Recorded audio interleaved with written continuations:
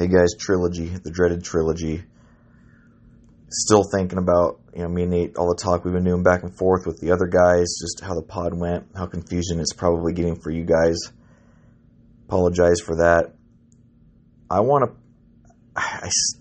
The best ball thing that we were talking about back and forth, all the scenarios, how it plays out.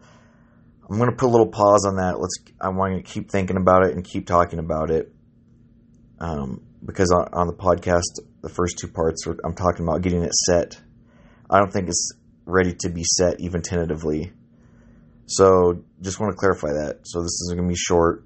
I do want to send out the text. I feel very confident that voting on the 9-game season in an unforeseen cancellation of the NFL season, making 9 games a full season, that whole thing, I'll put that out there as the new rule. And again, if anyone has an objection, we can go back, but that I do want to put in place tentatively. But to be clear, let's keep the best ball thing that I keep pushing open for ideas. We heard about goalies and Andy's on the podcast, and I told you, why I didn't like it. But also, the best ball thing that I'm pushing, it's not leaving a good taste in my mouth that I'm setting the rule up currently where if you have a guy ruled out without warning and you have guys left to play, that you're forced to play those guys when you very well may have played one of the guys before that rule out over the guys you still have yet to play. It's a purely matter of luck and circumstance of scheduling that week that you'd be stuck playing guys that haven't played yet, even though you might not want to ever start them, versus some other person who, by the luck of the draw, didn't have anyone else to go or had their best backups yet to play anyway. Hopefully that makes sense. So my thought is, at this point, we might have to, instead of splitting hairs within a game's weekends, the best thing might be that we do best ball, we go all the way, and essentially any unforeseen COVID rule out, these things that we're talking about, these things where a guy gets ruled out and you don't have a chance to plug someone in, and even if you have a chance, that's beside the point. I'm sorry. See, I can't help but get confusing. If anyone's ruled out because of COVID without warning, we should be able to use best ball. Doesn't matter if you have guys left on your bench yet to play or not. That's purely circumstantial, and I don't think that's fair. But we can make it fair ahead of time if we say, if a person's ruled out, we use best ball. That would mean if you got a starter, you got a starter for Sunday morning at 10, Sunday at 1, 5 Sunday, 5 Monday. Any starter that you have that's ruled out without warning, we can go to a best ball for that slot.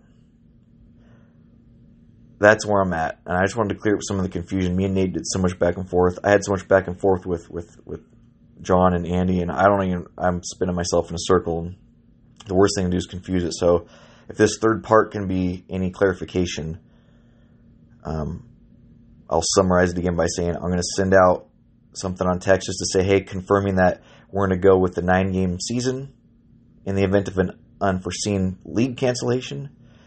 And then I want to leave the best ball thing that I'm talking about right now open for another week, at least, before we put it into place tentatively. And where it currently stands is, for a given weekend's games, it's best ball for any COVID, quote-unquote, COVID rule-outs that are last second and unforeseen. Hope that gives some sort of clarity. I just didn't have a good taste. I was listening back to the podcast a little bit to make sure that it worked. And hearing me and Nate go back and forth, it's hard to hear where we're landing. And I'm trying to put rules in place, and it's probably confusing you guys. I apologize. So, 9-game season, that's going out. And the best ball thing, let's keep discussing it before we even make it tentatively official. I'd really like to as soon as possible, but we can't rush this thing. We just got to know before the draft for sure. But my thought is it might be, again, I'm being repetitive for a reason here, best ball for any last-second COVID rule-outs for the whole weekend. Again, it doesn't matter what part of the weekend. If it's unforeseen, you shouldn't be beholden to how your games happen to be scheduled that weekend. You get to play the best ball if there's a last-second rule-out. That's where I'm sitting right now.